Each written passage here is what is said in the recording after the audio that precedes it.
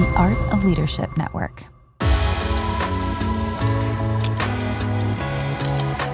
Welcome to the Carey Nieuwhof Leadership Podcast. It's so good to have you here. It's Carey here, and I hope our time together today helps you thrive in life and leadership. Well, Carlos Whittaker is back. He's got a huge hit on his hands with his brand new book, How to Human, and I wanted to talk to him, about all things Carlos today. Failed journaling. Ever heard about that? How to build unity around divisive topics and hot takes. Building a huge Instagram movement. And also we get into the Taco Bell challenge. You got to listen for that. Anyway, today's episode is brought to you by ServeHQ. Every church leader knows that having trained and engaged volunteers is absolutely mission critical. Head over to servehq.church to learn how your church can solve the volunteer crisis now. And by He Gets Us. If you are a Jesus follower or you lead others toward Him, He Gets Us wants you to be ready for conversations about Jesus. Go to hegetsuspartners.com/Carey to learn more about He Gets Us and get free resources for these conversations. So we have a lot of fun with Carlos. He's been on a few times, and every time I'm like, I think we'll talk about some interesting things. And then he always blows me away. I think you will really enjoy this conversation. By the way, for those of you who are new to the podcast, welcome. We're really glad to have you here. And for those of you who have listened, for years or all the way back to episode 1, I'm so glad you're here. One of the best ways you can support this program is to share it with others. So if you want to hit share because you enjoy this, or you want to leave a rating and review, or give us a shout out on social, I would so appreciate it. And of course, we also have a YouTube channel. So if you prefer to watch as well, make sure you subscribe over at Carey Nieuwhof on YouTube. But I just want to say welcome to all of you. Really glad that you're here. So Carlos Whittaker brings hope to humans all over the world. And you know what? He's got 4 books. How to Human is his latest. And he's also got a podcast called Human Hope. He is a global speaker backed by the power of a massive Insta Familia. We get into that if you're trying to grow your influence on social. And they have raised a ton of money for really doing good in the world. So anyway, Carlos has also been through numerous careers. We talk about that as well. So I think you're going to really enjoy this conversation. Do you know every church leader knows that having trained and engaged volunteers is absolutely mission critical? But if you're like most church leaders, you know how tricky it can be to onboard people. And we're kind of in the midst of a volunteer crisis right now. That's why you should check out ServeHQ. They have a simple video training course system that helps you equip volunteers and develop leaders. You can create your own training or use their extensive video library. Plus, ServeHQ is an online learning platform that tracks the progress for every single person. So they got a large library, follow-up quizzes to make sure that you can have incredibly well-trained volunteers, and their tools are super simple and comprehensive. So you can even provide basic email and text messaging for team communications. It's a one-stop hub for how you communicate with your volunteers. So head on over to servehq.church to learn more and help solve the volunteer crisis that many churches are going through. During the Super Bowl just the other day, almost 100 million people saw a message from He Gets Us, actually 2 of them, designed to inspire people to think about Jesus and His confounding radical love. That means people are talking. So if you're a Jesus follower, and a lot of you are, or you lead others toward Him, whether you lead a church or that's in your company, He Gets Us wants you to be ready for these conversations. So they have created free, donor-funded resources that will give you new and exciting ways to share Christ's message. To access the resources, go to hegetsuspartners.com/Carey, and you can learn more about He Gets Us and claim your free resources. Once again, that's hegetsuspartners.com/Carey to get your free resources. And now, my conversation with Carlos Whittaker. Carlos, welcome back. I get to say I'm back because I've been back a couple times. You have, of course. You got an open invite. And I got to say it right. Carlos Enrique Whittaker Guzman Archibald Cabello is the full name. There you go. Can you do that in your Canadian accent, please? No. Carlos. That's about as far as I'm going to get. That is actually really good. So congratulations. Well, that's my Dutch background. They do roll their R's a little bit. And I can do a good Scottish accent if you put me up to it. Can you please, by the end of the episode, just give us one? So, I'm not sure. It's already hard. there. It's so hard, I'll tell you, to do these accents. Oh, it's good. It's difficult. I've never done an accent. 500 blank episodes in, I've never done that. And here we are already changing lives. Here we are. You got it out of me. So, hey, one of the things I love about you is you're pivoting all the time. As I said before we hit record, no moss grows under your feet.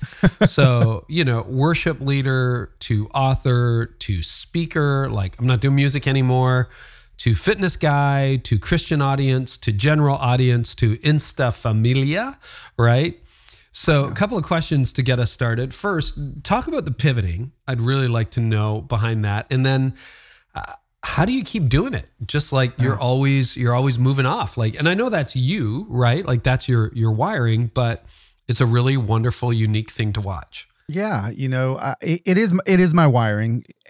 So I get, when I was on staff at Buckhead Church and they were increasingly frustrated with my entrepreneurial ness.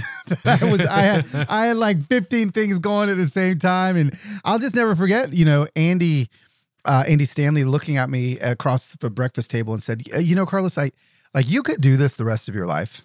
You could be our service programming director for the next 10 years and do great things.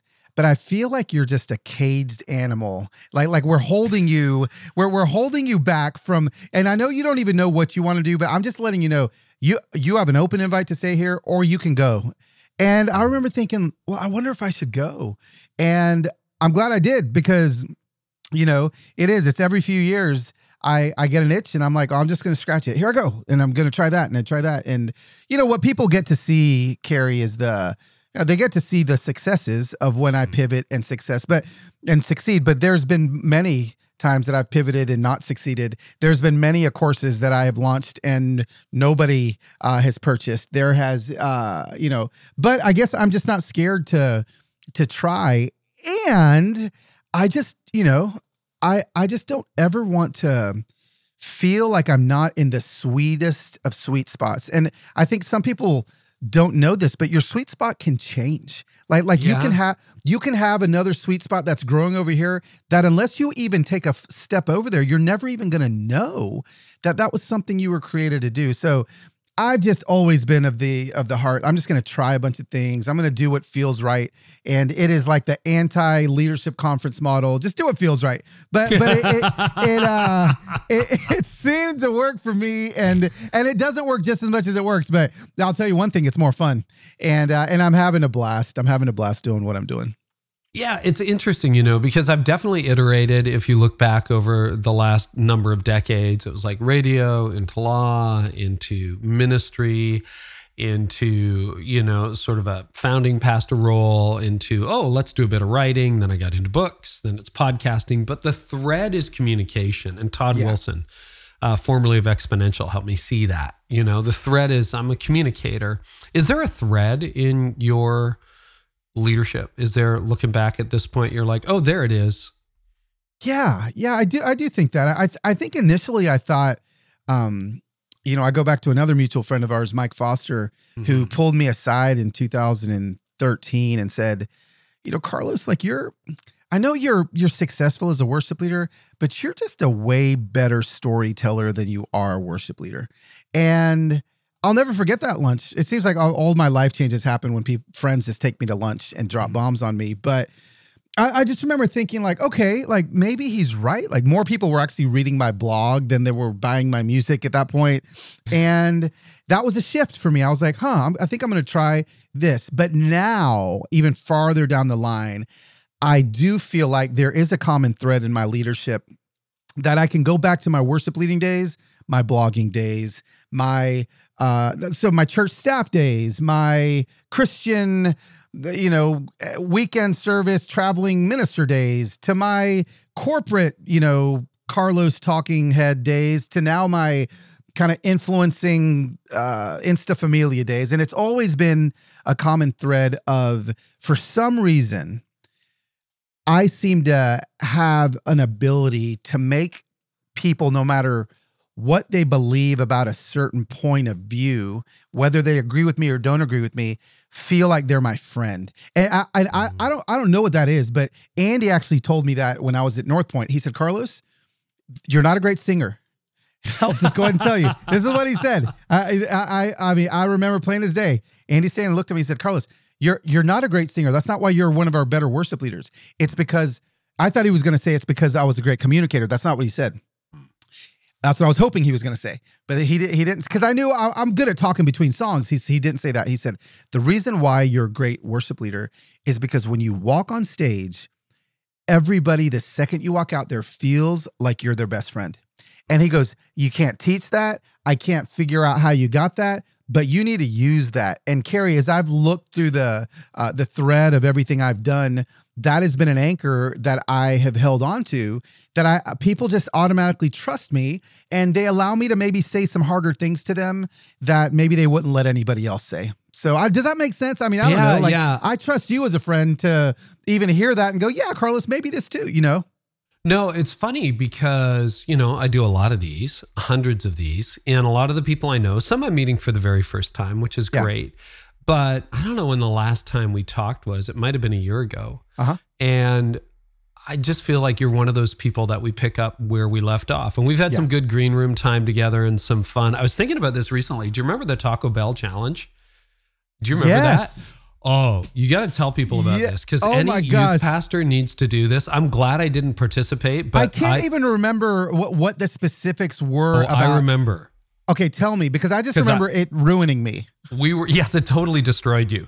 There were a bunch, and I like go to bed early when even I'm on the road. So I don't know. I think we were in California or something like that. We're all speaking that day at the Orange Tour. And I see you, and I'm trying to remember who else was there. Was it Stuart Hall? And there were a couple of others. And you looked like you had been out on the town till 4 a.m. and had way too much tequila or whatever you were drinking. Not true at all. You were up late. Wasn't. No, it wasn't. You done the $20 Taco Bell challenge. Oh, yes. And it was, you had to eat $20 worth of food at Taco Bell. Yes. I do remember that, because I do remember, I remember, all I remember was like, did we order everything on the menu? Like, I can't remember how it was, but it was rough, man. I actually may still have some lingering effects of, of what it is. So it's fun stuff like that. But you can have those experiences with people and not feel like you just pick up where you left off. So all of that to say, by the way, Taco Bell challenge was, worth the price of admission. Just challenge someone you love, eat $20 worth of Taco Bell. Good luck. Go. No, you guys were like carrying bricks that day in your gut. Man, it was I don't think I've probably even eaten Taco Bell since that day. Well, understood. And so, understood. It was bad. But that was rough. Do you know what that is? Because NEF Downs, who you're going on tour with, has a similar vibe. She says, I want to make you your friend. So what are those? Like, let's do some Dale Carnegie, how to win friends and influence people. Let's go. Is there an unraveling that you can figure out? Like, what is behind that? Yeah, I think, it's funny. I just announced today that I'm going on tour with Annie in June. And, I think people, because Annie and I are very different. I'm actually way more of an introvert than Annie is. Like Annie thrives and is filled in a room full of people, and it actually exhausts me, although it's what I'm called to do in this season. And so here we are, two different people, but maybe people feel the same semblance from us as far as friendship, whatever. People introduce me or say all the time, they're like, this is my friend Carlos. And I'm like, wait, we've never met. I've never talked to you. I don't know what your name is. But they introduced me to their friends at wherever I'm at as their friend. And I just got to thinking, like, what is it about it? And I think that if there's one thing that, if I can look to like a common thread that has been consistent in relationships that have formed from online or people that just feel like I'm their friend, it's that they trust me because I feel like they watch me go first. And I feel like there's just a lot of leaders, there's a lot of communicators that are out there teaching things that they have studied, teaching things that they maybe have learned, in the scriptures and all these things. And I've just kind of always taught through my stumbling. Like I've always taught through like, well, hey, listen, this is what I did, and you'll never believe what happened to me. Maybe it can happen to you too. And so I just feel like there's this invitation to the mess. And I've talked about the mess, too many messes on your show already. You can go back and listen to all those. Yeah. But I feel like it's those, like Kill the Spider. Great example. Kill the Spider, right? Like it's those conversations where I'm like, I'm going to go first. I lost my family because I made stupid decisions trying to medicate my life. And this is how I lost them, but then this is how I got them back. And when I do that, people are just pulled in, right? And they trust me when I do that, right? And I show the good and the bad. I show the 4 months in the hospital with my daughter Sohaila, 4 weeks in the hospital with Sohaila, and just the trauma that we were going through. But then I showed the other side too. So I don't know. I think, Carrie, there's a thread for me of going first, and that I think that really helps make friends and influence people. I really feel like it does. Talk about the failures a little bit, because from where I sit, it looks like all of your pivots have been successes. I mean, not every book sells as many copies as your book sells. Not everybody who says, I'm hanging up the mic as a worship leader, going to be a speaker. Yeah. The phone doesn't ring sometimes, and your phone rang a lot and you got into the corporate sphere as a Christian. I mean, really, really interesting pivots along the way, many of which have been relatively successful. So what about some failures? Yeah. Gosh. I mean, let's talk about the failure of, here's one. I had a book proposal before, in between this current iteration of books that I have and my next iteration of books that I have. And and I'm literally talking about, this is going to change the planet. And actually at this point, like I'd been successful in my speaking and I kind of felt like, of course, like everyone's going to just, I'm going to have a bidding war, bro. Crickets, like crickets. Like I'm like, and then it got into identity, and I'm like, wait a second, but like I'm Carlos, like I come up with great ideas all the time. All my ideas work. Everything that I try turns to gold. Like it's just this, and it's like, nope, actually that's not true, Carlos. And it was crickets. So like I had this book idea that fell flat on its face. I got rejected over and over and over again. And I literally had to take that idea and not just massage it and turn it into something better, but throw it away, And so that was a really, that was a gut punch for me, as far as, this isn't just plug and play. I have to make sure that these projects and these things that I put out there are really bleeding out of my heart. So I mean, there's that. There's failures that I do not show people on my parenting, right? Like people are looking at my family on Instagram and, oh, you got the most beautiful family, the perfect kids. I'm like, listen, like that is the farthest thing from the truth. I know we show a lot of our family on Instagram, but it's kind of my kids' lives now. Like they're not like 3. Like I'm not going to show you the 7 months of my daughter making my wife cry on a daily basis because she was just so mean while she was 14. If I would have shown that, it wouldn't have been like, oh, everything Carlos touches turns to gold, like everything that he does. But I will tell you this, I do try a whole lot of different things. And and I do, like I actually have a fail journal, and every week I try to have 5 failures. So like I try to fail at 5 things a week. And what does that do? So literally I'm trying like new things, this or that. And by me failing at 5 things a week, I'm succeeding at 1 or 2 things that I never thought I'd succeed at. And so, it's, for me, it's kind of the law of like, the more things I throw, the more things I try, the more things are going to work and the more things I'm going to be successful at. So failed journaling. This is a new category for me. Yeah. Can you give us a brief idea of what that looks like? Do you try to deconstruct the failure? Is it just like, failed at this and on to the next thing? Or what is that? No, it is a deconstruction of the failure, and it's why it failed. And it's a thing that a Enneagram 9 or that like a people pleaser or like somebody that likes people to like him and doesn't like to fail. It was one of the hardest things to begin to do. But now when I fail, like I look, right? Like I look at the data, like I've suddenly become like a data guy, and I'm like, okay, let me try to tweak this for the next time. Like, so for instance, like today, as we're recording this podcast, mine and Annie's tour is going on sale for the first time. Okay.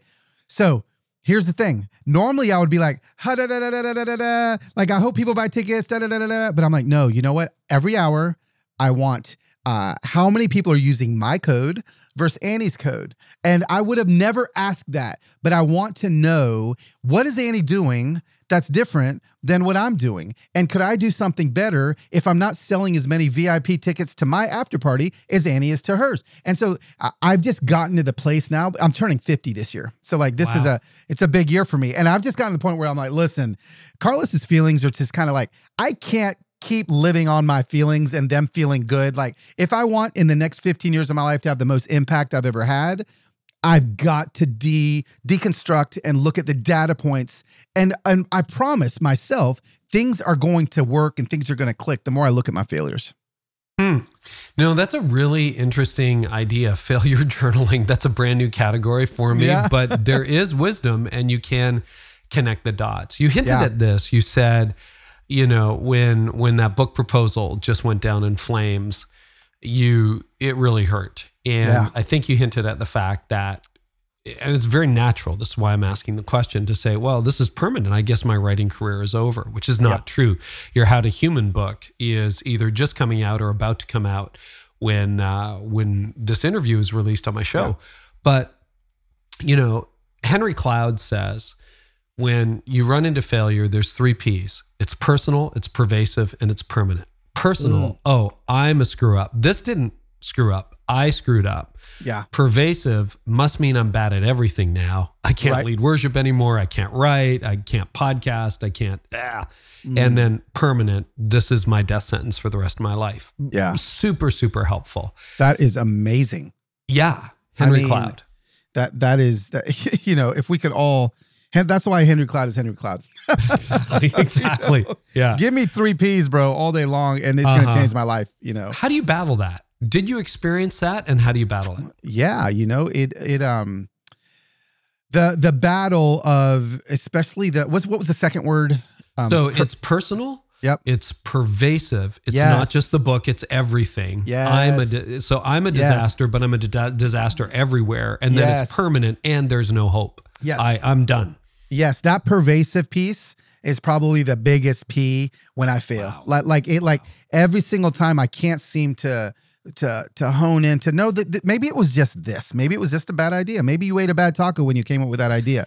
You know, like maybe it was. And so, you know, I mean, I don't want to pivot too strongly and quickly to the work of Holy Spirit in my life, but I tell you what, man, like there is no therapy session or Henry Cloud book that is going to get me out of that funk.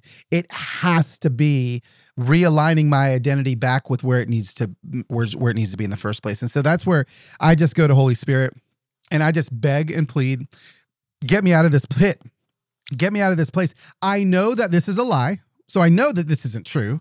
But I don't have, Lord, it doesn't seem like I have the strength to pull myself out. I need you to pull me out here. And so, you know, I just go straight to my knees. And I find myself there way more often than not. But for me, I don't think I've got like a tip for that besides I just go straight to the power and the presence. If I can get into the presence, you know, it's why I don't speak at my church. I run Camera 5. And when I show up there and I put my camera on and I get to film 2 services in a row and I just get to sit and bask in the presence of Holy Spirit. Like it doesn't matter what I came in with. I am just way better when I leave his presence. And so I just got to get back in his presence. I so appreciate you. For those of you who may not know, Carlos talked about that in his, is it your last book, Enter Wild? Yeah, Enter Wild. Yeah, the one before How to Human. So if you want more on that, you can check that out. Yeah. Let's talk about Insta Familia. So this is what, about a year and a half old? About a year and a half old. Yeah. So sometime in the late mid-pandemic, 2021, 2022, you launched Insta Familia on Instagram. Talk about that. What? Yeah.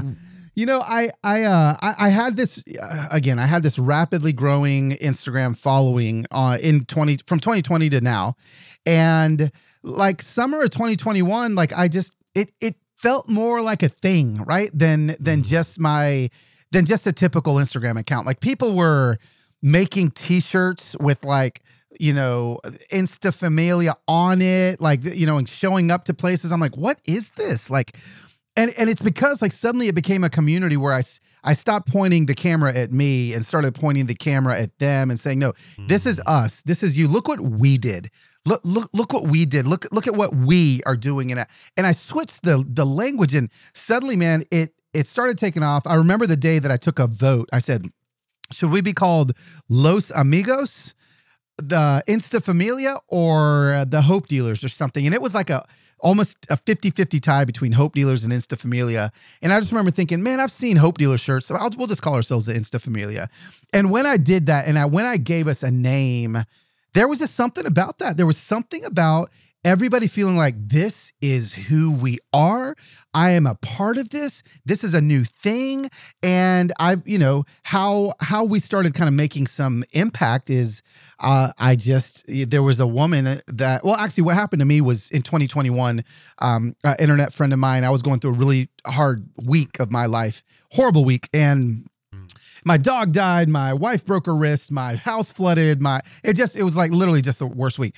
She did like this fundraiser for my family on Venmo. And I remember being like, what are you doing? Like, I'm not like broke. There's homeless people that need this. I don't need these people's Venmo. But she ended up raising this money for me. And I just, a little light went off in my head, and I'm like, oh, well, I'm going to return the favor. And I did it one time for somebody that needed a seizure alert dog in my Insta Familia. She needed $30,000. And I remember thinking, I'm going to post her GoFundMe and maybe we'll give her like $5,000. That would be awesome. Yeah. And I don't know, Carrie, it was 7 minutes. She had $30,000 in 7 minutes. And I remember my jaw dropping, going like, okay, what have I created here? Like what just happened? What just happened? And so she got her alert dog plus more. And then I was like, well, let me try this again. And a couple months later, I did it again, $280,000, 24 hours. And then I was like, what is happening? And then so we've done it. That's insane. 200, like just let that, don't blow by that. $280,000 in 24 hours. Yeah. And how many followers roughly at the time? At that time, it was like 140,000 Instagram followers. That's insane. And so, yeah, I just started seeing, and there was just a lot of movement behind it. People were pumped to do it. And I just kind of kept going. So as of right now, we've given away $2.7 million in Venmo and PayPal transactions over the last year and a half. And, I don't hold that lightly that I did it at the airport a couple weeks ago in Atlanta. I just was like, hey, there's 3 airport workers. And I looked at my phone and I said, I'm in a food court. No one's paying attention to these people. What if we just change their lives? And bam, each of them got $40,000, right? Like it's just, and so just to know that I can just decide that, and then the people just do it. The Insta Familia just does it is, it's pretty cool. And because of that, the platform has shifted away from just like the evangelical space, because it's not just Christians that want to do this. Everybody wants to do this, and everybody wants to jump on. So the Insta Familia I'm very proud of some data points that I've taken, right? I'm always looking for data. And we are literally, this is not an exaggeration, like 53% to 43% or 47%, like left versus the right. Like it is like people from complete, like you do not find that anywhere. Like people that have large followings on Instagram normally do, or on socials, because people are buying into their belief system on whatever it is. The fact that I've got 2 polar opposites of normally fighting people coming together to do these things every single day with me and to have these hard conversations every day is one of the things I'm the most proud of. And that's who the Insta Familia is, man. Yeah, that's crazy. So you turned the camera the other way around. You've started raising money for other people, and very randomly, very spontaneously, a little bit like Humans of New York, but only in a 3D instant kind of way. Very good. Right?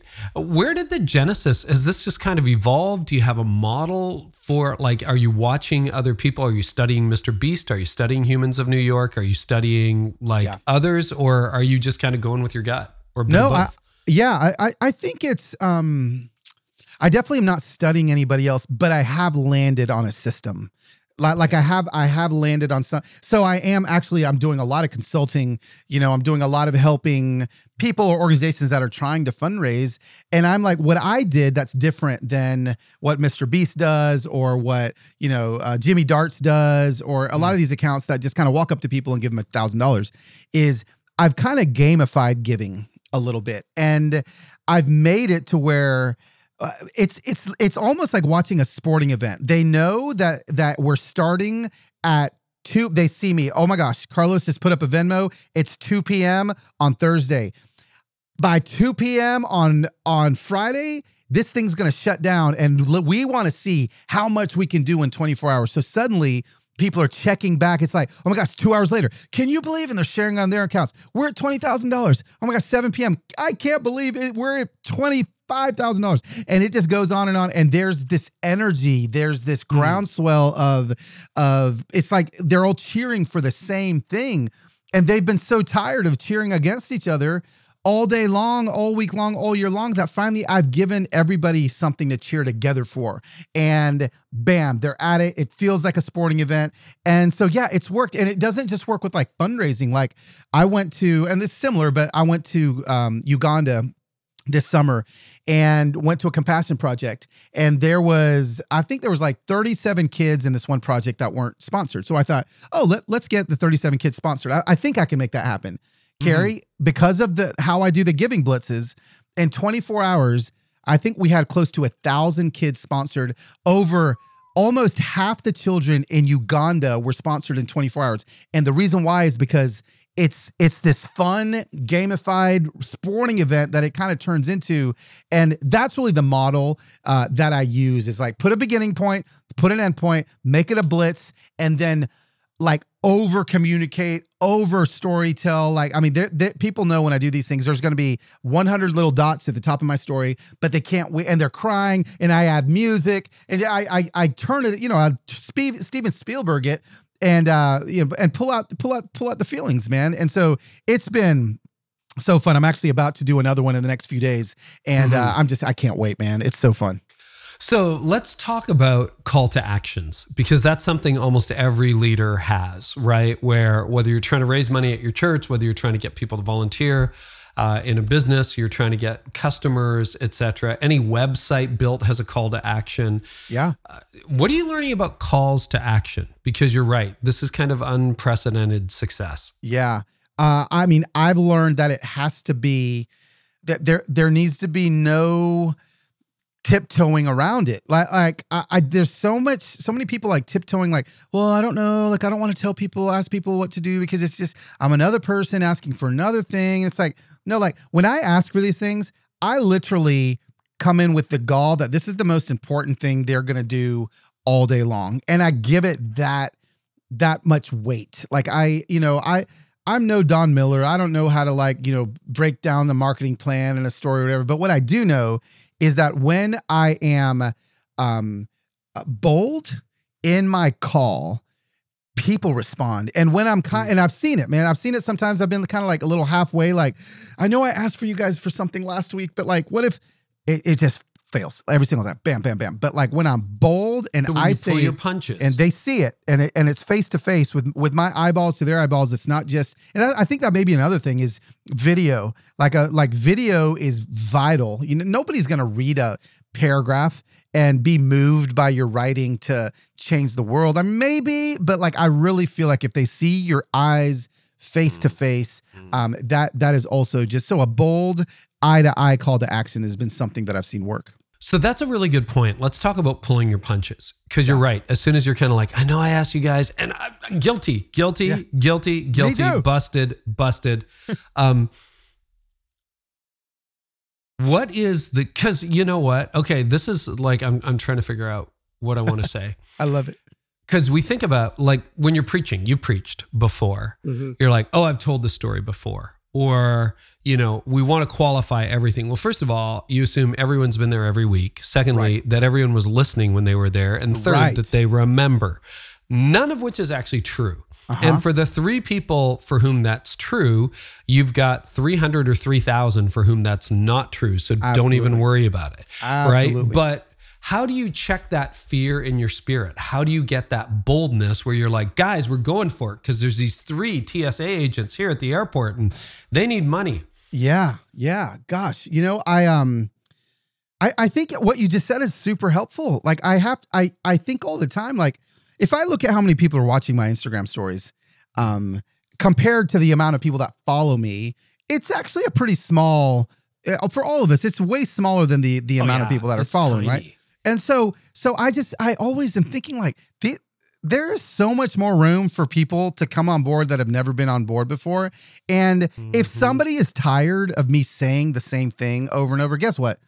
They can unfollow me. They can go somewhere else. They're probably not even the customer or consumer that I want in the fam, right? And so, I mean, I'm actually in the middle of a great example. Like right now, I've got a book launching from the point of this recording in 14 days, and then I'm launching a tour that is in June. And so I'm in all reality asking people to buy 2 different products from me in the course of 14 days, and so it's as far as like a marketing guy, that's freaking me out. I'm like, oh my gosh, no, I've got to qualify everything. But the DMs I've gotten from people going like, cause they've seen me do what I said not to do. Like, guys, I know I just asked you to pre-order the book, but like, this is something else I've been dreaming about. And and they're like, hey, stop, listen.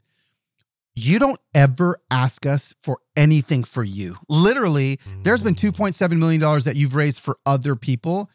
This is a grand total of $50 that you're asking me to invest into your life over the course of this year. Carlos, we all want to do this. We desire to do this. And so when I got those, and I mean, this could be a word for somebody that's listening that maybe needs to encourage your pastor, maybe needs to encourage somebody that you see a little bit of trepidation from them asking. Let them know that you're actually like, you're rooting for them. You want them to ask you, because when they ask you, you feel like you're doing something for them. And, I've gotten a couple of those messages even today that I think is shifting the course of how I ask. It's given me a little bit more boldness.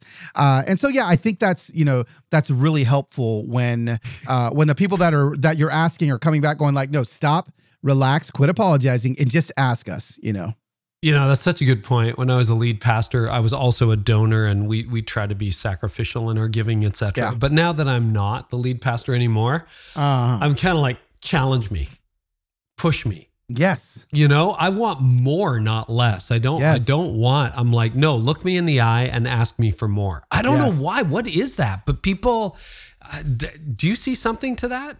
Yeah. I mean, I do. Again, I'm not in the evangelical space a lot speaking anymore, unless it's an orange tour or a random pastor friend here or there. So yeah, I mean, when I get up, in those spaces, or when I'm around, my pastor friends, there is a boldness in me that I feel like, well, I don't know, maybe because I just know I've been there, and I know what they're feeling, and I know their trepidation, that I know I can encourage them with a little bit of boldness. And so, yeah. And I think it's also different on my Insta Familia too. Since that kind of was born, with me, I do kind of feel a little bit more like a leader of that than I have of anything in my entire life, right? I've been a conference speaker. I've been a speaker at people's churches. I've been invited into other people's spaces my entire life. And this is the first space where everybody is there because they're following my lead. And so there's also a boldness there, being like, listen, this is how we do things around here. If you don't want to be a part of it, that's fine. There's other online communities you can be a part of. But if you want to be a part of this, we're going to walk with people, not stand on issues, and we're going to love everybody. We're going to get close to everybody. And yeah, I say it with more bravado than I've said anything. And I'm like, where's all this like confidence coming from? And it's like, I feel like it's because this is something that was born out of me. And I feel like these people are looking to me to lead. And so it's fun, like I've led a couple of like staff members in churches, and I've led a couple of whatever, but I've never like led a thing. And I feel like this is like a whole movement that I'm leading, which is a lot of fun. So there was that moment, you talk about it in your book, How to Human, where a couple of years ago, I think you had, if I've gotten the numbers right, 33,000-ish followers on Insta. And you said something very bold. about being black, not Mexican. Yeah. And when you woke up the next morning, you were down 6,000 followers. And within 24 hours, you're down 30%, a third of your followers have bailed because they were mad at you. Yeah. Do you want to talk about that moment? And then I want to trace out how it built since then. But let's talk about loss, because you had that. Yeah. Because you said something you believe in. I did. I made a video where, I stepped into and leaned into the black part of who I am. And listen, I watch it now. It was the most vanilla, kind-hearted, like soft video I've ever, like, comparatively speaking to what I post now. Like, I was so like, hey everybody, like, I love you. Can we talk about something? And man, but people weren't ready for it, and they weren't ready for me to speak on this justice. And here I was, Carrie, like I'd built that 30-something odd thousand Instagram followers that I built had taken like 7 years to build. That it'd taken me a long time to build. It'd taken a lot of events, a lot of speaking events, a lot of trust, and to watch them leave like that was gutting. When I woke up the next morning, I was like, well. It was the 3P thing with our friend Dr. Cloud, right? Personal, pervasive, and permanent. Oh, that's what it was, man. It was personal, pervasive, and permanent. I was like, that's it. I may as well just delete my entire Instagram account. Like, why am I even doing what I'm doing? I got to go find another job. I got to go, that's where I went. But the thing was that, I can't remember if I wrote this in the book or not, but I actually went to delete it. When I saw how many people had unfollowed me. Yes, you did talk about that. I went to delete the video. And I mean, isn't that what we want to do, right? We're just like, oh my gosh, if I can just like erase what I said that canceled me, then everything's gonna be fine. And when I went to hit delete, I'll never forget, man. Right when I hit delete, Instagram had another pop-up that popped up and it said, "Are you sure?" And it was if the Holy Spirit could ever been an Instagram pop-up. Yeah. And I was like, oh my gosh, I now have another option to bail. And I said, no, I'm not. And I left it up there, and I'm so glad I did. But I mean, let's just sit in the failure for a second. Like, I went to my wife and I said, babe, I posted this last night. I think I made a mistake. And, she was actually a little bit like, wow, like, I guess some things are going to have to change and shift around here. And I was like, and it was a hard few days. It was a hard few days of, not only did I like lose those people, but they let me know. It was like an airport, and they were like leaving the airport and announcing their departure. Like they were. What did you say? Oh, what did I say? I said, so this was right after the Ahmaud Arbery shooting. And I had never at this point, ever up to this point, talked about anything kind of race, anything racial reconciliation, anything. I was just kind of, helping people along with their spiritual walk and like filming stories about my birds in my front yard. And my Instagram was just happy, kind of go lucky. And then boom, now I filmed a video called "How My White Friends Can Help the Black Community Today." And, Lord have mercy. I may have hashtagged it Black Lives Matter at the end. This is early 2020. And that's what I did. So I made a little video. I walked up to my desk. I sat down and I said, hey, listen, like as your Black friend, you guys are here because you feel like I'm your friend. Let me help you with some things. And so I kind of listed, I can't even remember what they were. But when people left, man, they left and they dropped bombs on my heart. They let me know. I've never been a pastor of my own church, so I don't know what those emails are that you guys get when people leave your churches, but that's what I felt like. Like they were letting me know that they were leaving and why I was such a horrible human. And it hurt, man. It was gutting. That was the hardest part, was reading. And I read them all. Maybe that wasn't a good idea, but I read them all. And people that I know, I've seen commenting like, for 5 or 6 years. Sometimes. Yes. Yeah. And then watching friends unfollow me, like 25-year-long friendships. And all of a sudden, oh my gosh, they're not following me on Instagram anymore. Like, as I don't know, elementary as that may sound, as far as like, they're not following me on Instagram. Like in that season, like it was a point. People were making points, and it was gutting, man. It was hard. I was lost. Like it was hard. Yeah. Well, and the surprise for me, and pardon my ignorance, but I've known you for a long time, over a decade. Yeah. And I guess it's Carlos and everything. I always thought you were Mexican. And you talk about that in How to Human, where you're like, do you want to tell that story? And then we'll go back to Instagram, because that was really fascinating for people who follow you. Yeah. And, you embrace the fact that you're actually a black man more recently in your life. Yeah. So I'll tell that part of the story, but I want to tell a story with my best friend, Eric, that I tell in the book. So here's the thing. 2020 comes along. Up until that point, like when I was a little kid and we moved to the South from Southern California. See, my dad is like a black man. Okay. Now he's from Panama. So he's a Afro-Latino, he's a black Panamanian, speaks Spanish. Then my mom's Mexican, full-blooded Mexican. But she's actually very like European, fair-skinned Mexican. Like she's Spanish Mexican. Yeah, like Spanish. Right? So her ancestors are from like Poland and Spain, and they came to Mexico. So she's Mexican, but she's European. And so when I was growing up, it was kind of cool. Like I got to be Mexican because people didn't know. Like people were like, oh, I mean, you definitely don't look white. But what are you? And I was like, oh, I'm Mexican. And I would say that because my dad taught me when I was little, if I said I was Mexican instead of saying I was black, I just have a lot easier life. And he was right. I mean, I was like, I was living as white as I could live forever. And then, Carrie, along comes really 2016, to be honest with you. And suddenly, I'd experienced a lot of racism. The black side of me had experienced a lot of racism that I never told anybody about. But 2016, it seemed to kind of pick up. 2018, and then into 2020, it just kept ramping up bigger and bigger. And oh my gosh. So when I kind of decide, okay, I'm going all in, I'm going to lean into the black part of who I am. I'm going to take a DNA test. Like I took a DNA test and I just remember getting it back.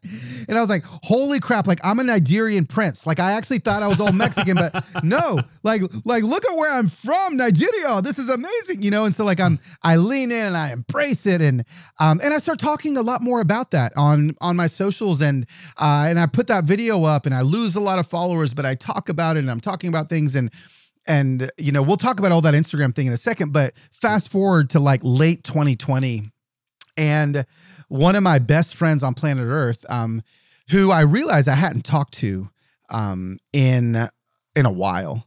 Heather said that she invited him and his wife over for dinner. And I was like, oh, that's great. Like, I can't wait to see him. Like, actually, I haven't talked to him in a minute. And so I go on Instagram. I don't know why I went on Instagram, but I clicked to see when the last time he messaged me was. And then you can see on Instagram if someone follows you or not. And right away I saw that he wasn't following me. And I was like, okay, wait a second.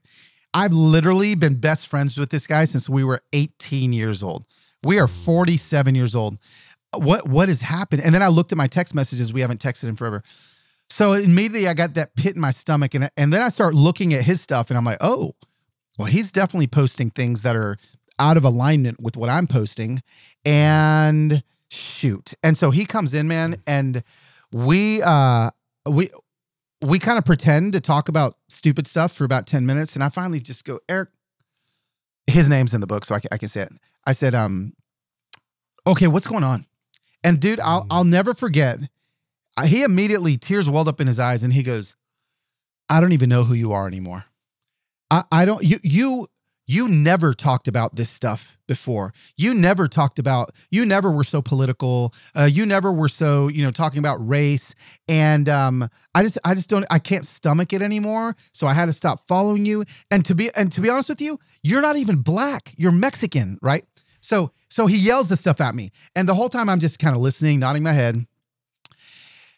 And before I gave him a crash course on ethnicity and race and all the things that I wanted to do, I looked at him and I said, Eric, you're right. And I actually need to apologize to you because I've not let you in to a part of me that has been a part of me that I've never let you in on. And so you actually are right when you say you've never talked about this and you're not even black. The reason why I can say you're right is because I've never told you about the black part of who I am. And it's so funny because this man loves my dad with everything. My dad has poured into his life. I go, my dad? And he's like, yeah. I go, he's black? And he goes, this is where this is where so much of the education came in for me on Instagram that year, because my best friend, who I was in his wedding, he was in mine, where our kids grew up together, looks at me. He knows my dad. He's seen my dad. He goes, "Your dad's not black. He's Panamanian."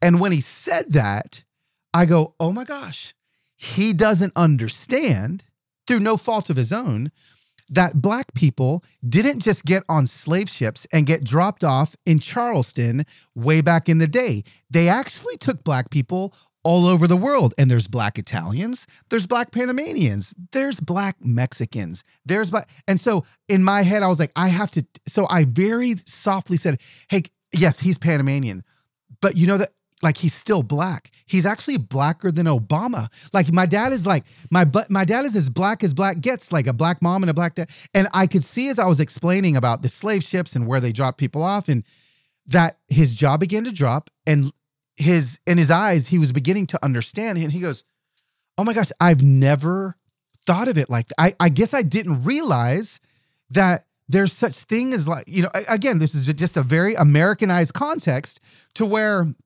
I was literally teaching my best friend what it means to be black and from Africa and landing in different places, right? And so through this conversation, though, I said, but I kept apologizing to him, saying, "Eric, I never pulled you into this. So, like, I need you to know I'm sorry, but I also need you to know who I am. I need you to see me for who I am."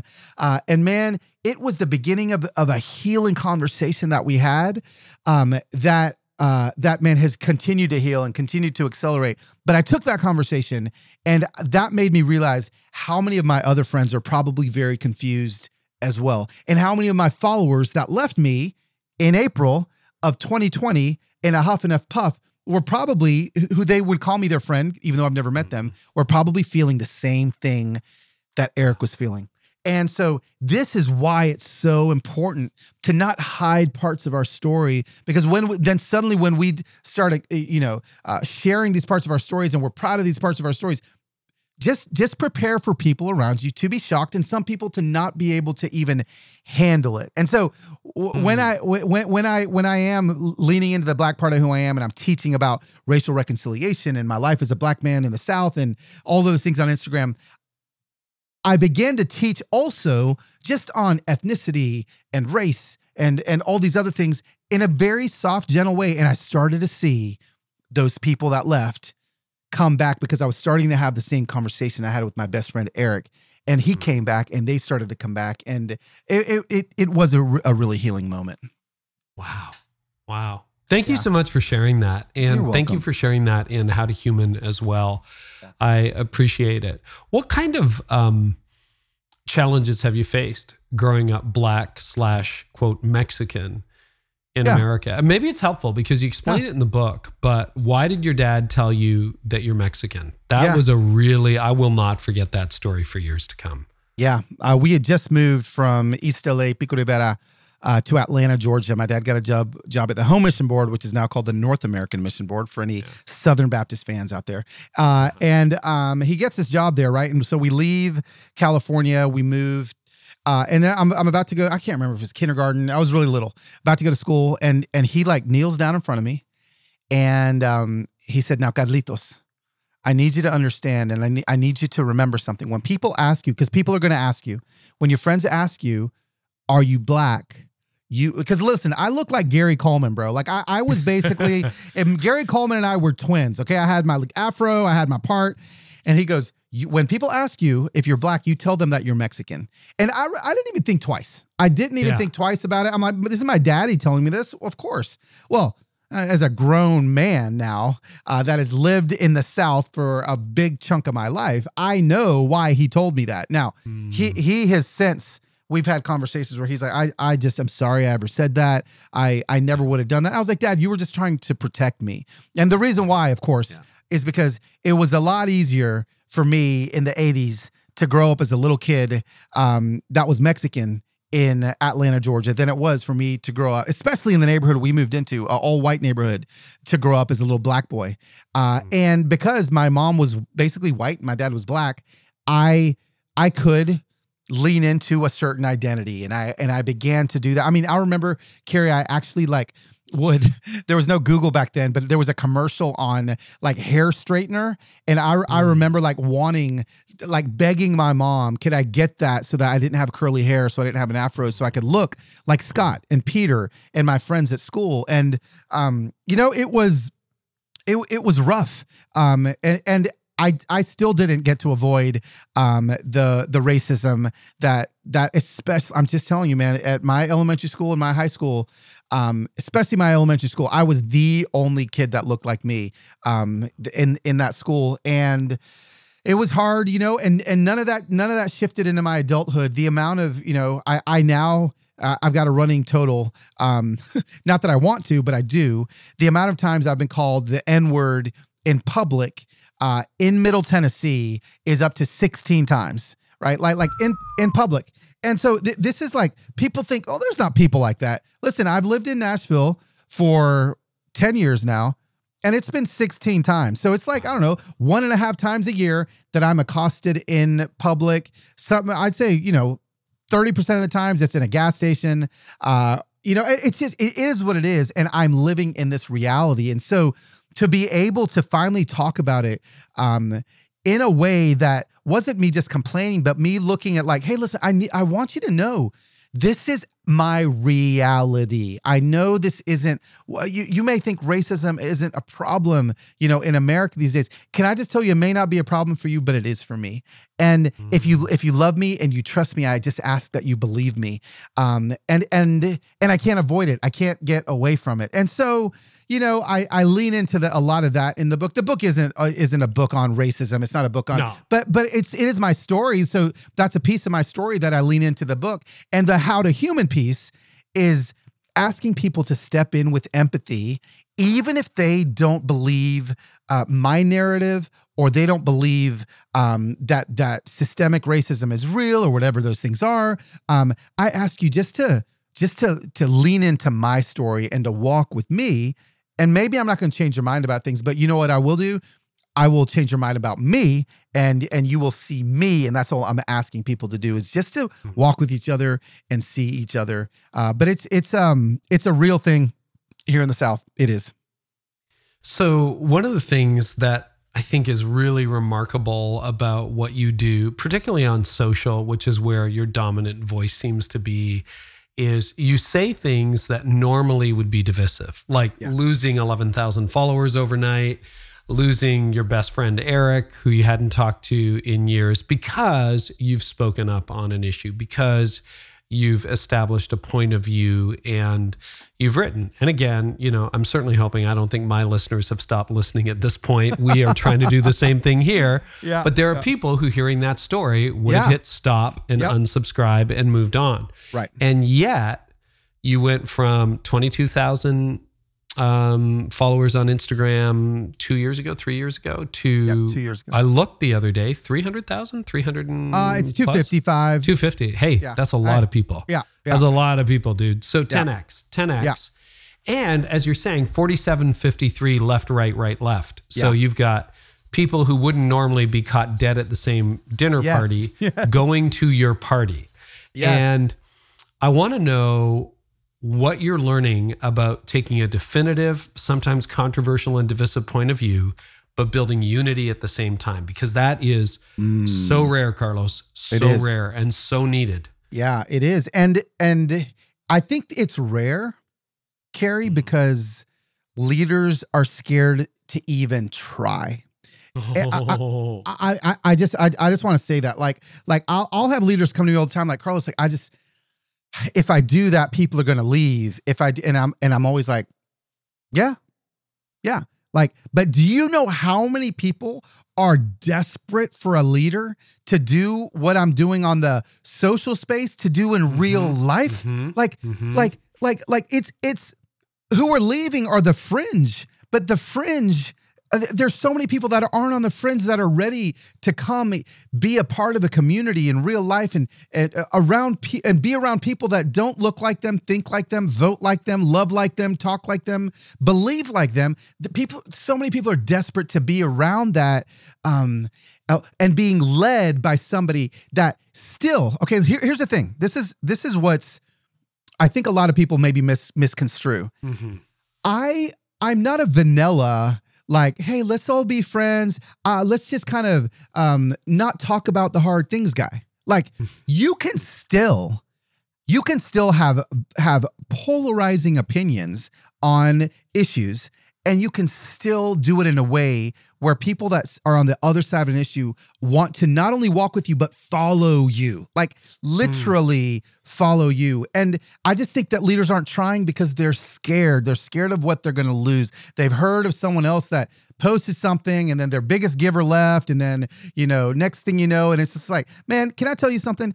I'm ready for my pastor friends. And a lot of them have done it already, but I'm ready for them to stop worrying about the biggest giver leaving if you're being the hands and feet of Jesus. And he's going to provide, he's going to return, back to you what you've lost. And guess what? Maybe you're supposed to be maybe your church isn't supposed to be this middle, I'm not going to talk about touchy things because I don't want to, maybe you're not even supposed to have as many people as you have there because you're just tiptoeing around some truths that maybe are going to offend people. Now listen, as I say that, I also know that my career is, I don't have people coming every week and like donating to me to like continue to build my, or to maintain my ministry per se. I sign book deals. Now of course, there's pieces of that. I have courses and stuff, but it's not the same as like pastoring a church. If there's pastors listening to this, and I know, like I can say that in a brazen way, and I know that there's intricacies and nuances in it. I was actually on, it's called the Pastors Podcast with Banning Leapster, the pastor of Jesus Culture. Okay. And there's a podcast episode that it was a whole episode if they want to listen to that I was on about hot topics and being a pastor and like how to navigate those things. Oh yeah, link to it absolutely. But I just think I think that a lot of leaders are scared to even try, and I think they'd be surprised. I think they'd be surprised if they begin to know that they're going to screw up and know that people actually, even in this cancel hungry world, people actually have more grace than you ever thought they would. And you're going to screw up. You're going to slip up. Man, I have said some things that I have offended some of my white friends in ways that I've said things that I would never say now because I've learned, right? I've had bias in my heart that towards white 60-year-old Southerners, Southern men in the South. Because all the people that call me the N-word at gas stations or wherever, they've all looked the same. And so every time I see a white, old Southern guy, I'm like, hey, that dude's racist. Like, and so like, I've had bias in my heart, right? And so like, I've had to apologize so many times, but we just, oh my gosh, like we just are, I feel like we're on the precipice of so much healing. If more people would do, I don't want to say what I'm doing, but yes, if more people would do what I'm doing and invite and listen to those that have a point of view different than you, simply to learn, like not even to change their mind, but just to learn, right? And so like the amount of times that I do that on my podcast or on my platform and people are like, Carlos, I can't believe you had that person on your podcast. Like that person, they're dehumanizing and they believe this. And I was like, yeah, they may be that, but like there's truth in something that they said, and I wanted to make sure I could pull from that. So I think as long as we're walking that example, people are going to feel safe if they see us walking with people on both sides of the aisle, on both sides of opinions on things. Nobody has come closer to healing through fingers being pointed at them as opposed to hands being open to them. Oh. Can you give us a summary, the quick version we will link to the Jesus Culture podcast of how to handle hot takes? Oh, yeah. A lot of it was because there was 3 pastors talking to me about, man, Carlos, like people are going to leave. People are going to, I have a very conservative, a lot of them pastor very conservative, churches. And, there is issues that are just biblical. If you're, they're just going to be like, if you believe, if you're a pastor and you're like, I believe that the Bible is clear on marriage. I believe that the Bible is clear on, homosexuality or on gender or whatever those things are. You can this is what I say all the time. You can believe that biblical truth. You can believe that. But are you in relationship with anybody? And I say this from the bottom of my heart because I do it. Are you in relationship, not to change your mind, but to make sure that you are loving the people that may be wounded by, honestly, people are wounded by the Bible all the time. The Bible's not like a dull object. It's sharp, right? And so are you walking on purpose with people that may not agree with you? Like having lunches, having dinners, being in relationship with them. I said it on a Instagram post that, man, it was another, I probably had 2,000 people unfollow me a couple weeks ago. I put up a rainbow flag on my Instagram and I said, "Dear LGBTQ Insta Familia." And I basically wrote them a love letter saying, "I love you and I'm glad you're here." And you know what I didn't do in that letter? I didn't give them, because people want me to say this publicly all the time and I just won't. People wanted me to say if I'm affirming or I'm not affirming, if I'm this or if I'm that. And I'm like, my LGBTQ friends, my friends are the ones that I talk to in my DMs. They all know that answer. And they'll be the ones that know the answer because they're the ones that need to know that answer. Everyone else that asks me that question, you're just trying to get a hot take out of me so that you can make a decision whether to follow me or to not follow me. And so what I'm going to do in public is love them and be with them. And guess what? I've actually learned some things that have made me go, I've never thought about it that way. Now that may sound scary to some people, but listen, we are not God. And again, now there may be more people like unsubscribing or whatever, but I'm not saying we're not God as far as theology. I'm just saying that until the day I go see him face to face, I'm going to continue to learn, continue to study the scripture, continue to have it move me, continue to learn new things about people, even if I don't agree with how those people are living. And even if those people are living in a quote unquote sinful way, you can still learn from those people. I wish I could tell you, I'm going to have to come back in another podcast and tell you this experiment that I did in August of this last year. I got off of line for 9 weeks. And I took off, but I went, and I will tell you this, I went and dove headfirst and lived inside of a community of people that vehemently disagree with me on a lot of issues. And I surrounded myself and I soaked myself, and I basically wanted to take my little tagline, "Don't stand on issues, but walk with people." And I wanted to do an experiment on it. And so I did. I dove headfirst into it. And can I tell you, I left believing the same things I believed. My forward-facing values were still intact, but I learned a lot about how to love a group that maybe I wasn't loving, and that's all I'm saying. And I said it with a lot of words, but I don't know if that made sense enough for you. But that's really what I'm saying there. It makes a lot of sense to me, and it really helps. We have covered a lot. Yeah. What is a question you wish somebody would ask you that nobody seems to ask you these days?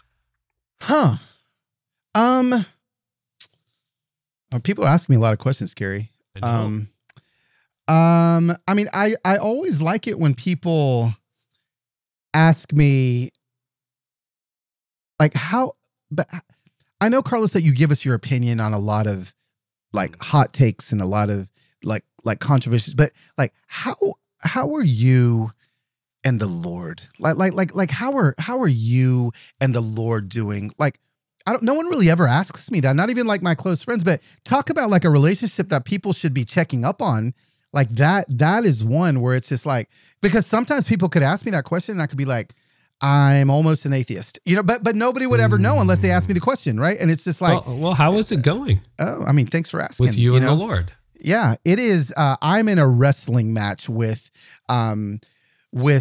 not my Christianity, not with the local church, not with my belief in Jesus as the Son of God, but my understanding of why God would allow my dad.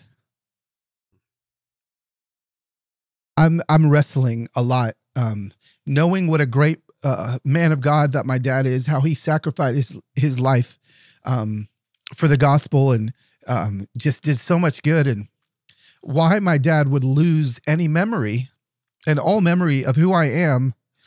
And so I'm wrestling with that, and it's hard.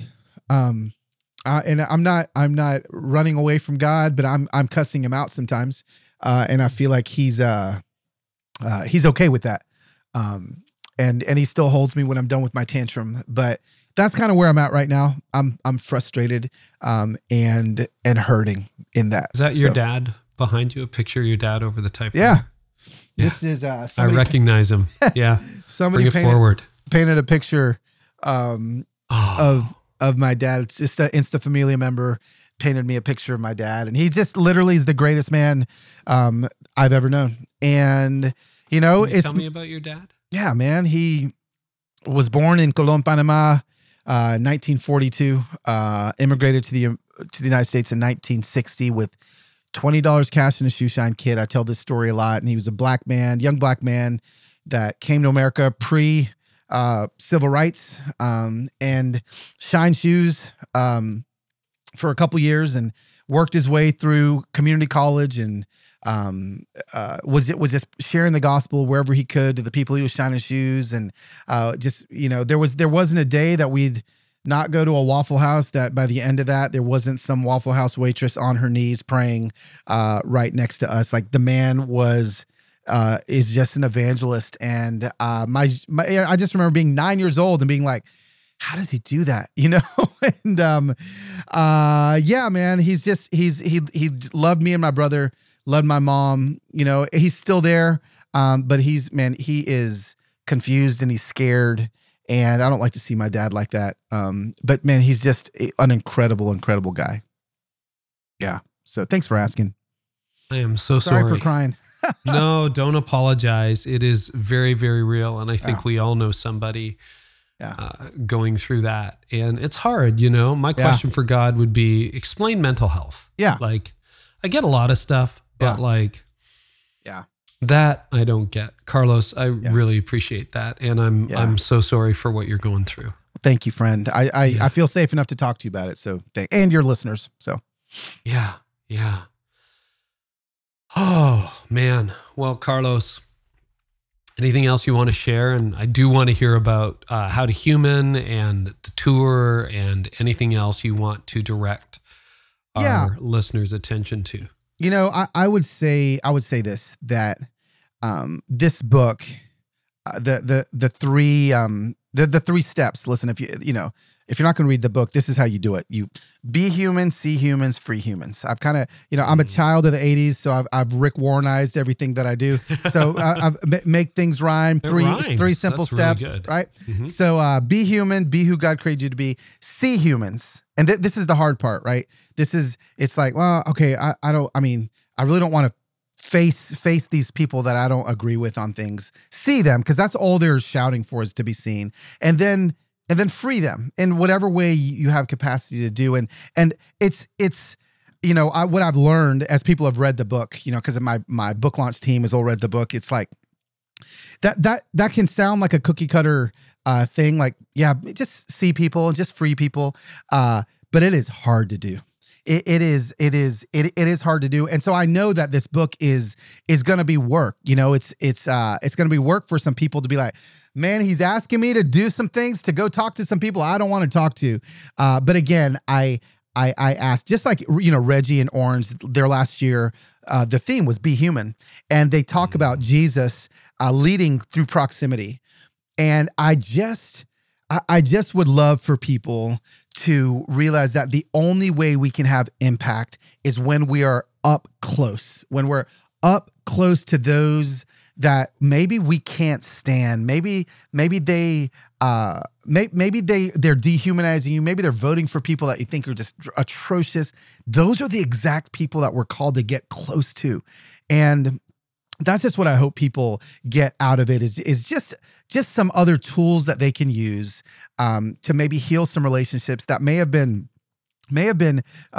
diminished or destroyed over the last few years over politics or health issues and whatever. I don't want to say the word because I don't want it to get censored, but but if your relationship didn't start with those things, why in the world would you let it end with those things? And so, that's kind of my hope for everyone that reads the book. The stories are incredible. Like it is a book just chock full of stories, and they're really moving stories and really powerful stories. So I echo whoever said you're a great storyteller. Oh, thanks, man. Right. Yeah. So that's that. I obviously, you can. I'd love for them to join the Insta Familia. We're always finding people to help. Come on over if you got $5 in your Venmo account. I'll be asking for that within 30 days of you joining in the family. So and it's at Lost Wit. Still, that's it. That's still me. And where can they get tour information? Yes. So if you go to hereforyoutour.com, I'm kind of bringing this message kind of pseudo tied in with the message that God is putting on Andy F. Downs' heart. And we're just going to kind of be on stage the whole night together. It's going to be an amazing night. We're going to be having a lot of fun, special guests. But if you go to hereforyoutour.com, it's all in June. And all the ticketing info is there. Awesome. Carlos, until next time. Thank you. Absolutely. Let's do it. Well, that got wonderfully emotional, didn't it? At the end, I just love Carlos's heart, and I'm amazed at what he's doing. If you want more, we talked about a lot of stuff. We got show notes and transcripts for you. Go to carrynewhoff.com/episode 551. You'll find it there. And of course, we shared this on YouTube as well. So if you haven't checked out our YouTube channel, check it out over at carrynewhoff.com. If you prefer watching, well, we do about 99% of these on video these days, and really have a growing presence over there. Want to thank our partners, He Gets Us and Serve HQ, for this episode. During the big game, almost 100 million people saw the message from He Gets Us, a couple of them designed to inspire people to think about Jesus. If you want to foster conversations in your church or company or among your friends, go to hegetsuspartners.com/carry to learn more, and you can claim your free resources. And by Serve HQ, head on over to Serve HQ to learn how you can solve the volunteer crisis at your church and start training your volunteers today. Up next, we got Mark Schultz. He is the co-author of a brand new book that looks at results from the longest longitudinal study in the world, the study of adult development at Harvard Medical School. And we talk about what makes people happy. I love this conversation. Here's an excerpt. I think what's become clearer in the last 20, 30 years that really surprised many of us was that relationships are also critical for our physical well-being, that they not only help us be happier in life, but they actually get under our skin, affect our bodies in ways that help us age better and live longer. And that's a kind of, I think if we went back about 3 decades ago, that would have been a surprising idea. And we found that in our research, and we were surprised at first. We looked around to see whether other studies were finding it. And what you can see over the last 30 years or so is a whole bunch of research that settles on this idea that relationships are critical for our physical thriving as well. So that's next time on the podcast. Subscribers, you know it's going to come automatically. If you are new, thanks for leaving a rating and review, sharing it with your friends, and please subscribe as well, because that way you'll never miss an episode. You will not miss people like Craig Groeschel, John Mark Comer, John Lee Dumas, Gretchen Rubin. Who else have we got? Ben Higgins from The Bachelor. Yeah, we're doing that. And Erwin McManus. Who else have we added recently? Caitlin Beatty, Mark Batterson, and a lot more. And I've got something for you because you listened to the end. Have you subscribed to my brand new email newsletter? It's called On the Rise, and I deliver it every Friday. And what I do is I scour the internet for the most fascinating, curious content about faith, culture, the future church, and other topics I just find fascinating. I've talked about things like ChatGPT, acing the bar and med school exams, why housing is so expensive, why spirituality is on the rise. It's featured Tim Keller, Deconstructing Deconstruction, and why boomers are rethinking the church, a whole lot more. Basically, it's just really interesting things, and they will do, the newsletter does everything from give you research for what you're writing or working on, whether that's a sermon or a talk that you're giving, or just curious weekend reading. So if you'd like to start receiving On the Rise, Go to ontherisenewsletter.com to sign up. This content is exclusive to newsletter subscribers. You're not going to find it anywhere else, not on my blog, anywhere else. And I got some giveaways and fun perks throughout the year too. So check it out. Go to ontherisenewsletter.com, subscribe there. Love making deeper connections with you. Thank you so much for listening, everybody. And I hope our time together today has helped you identify and break your next growth barrier.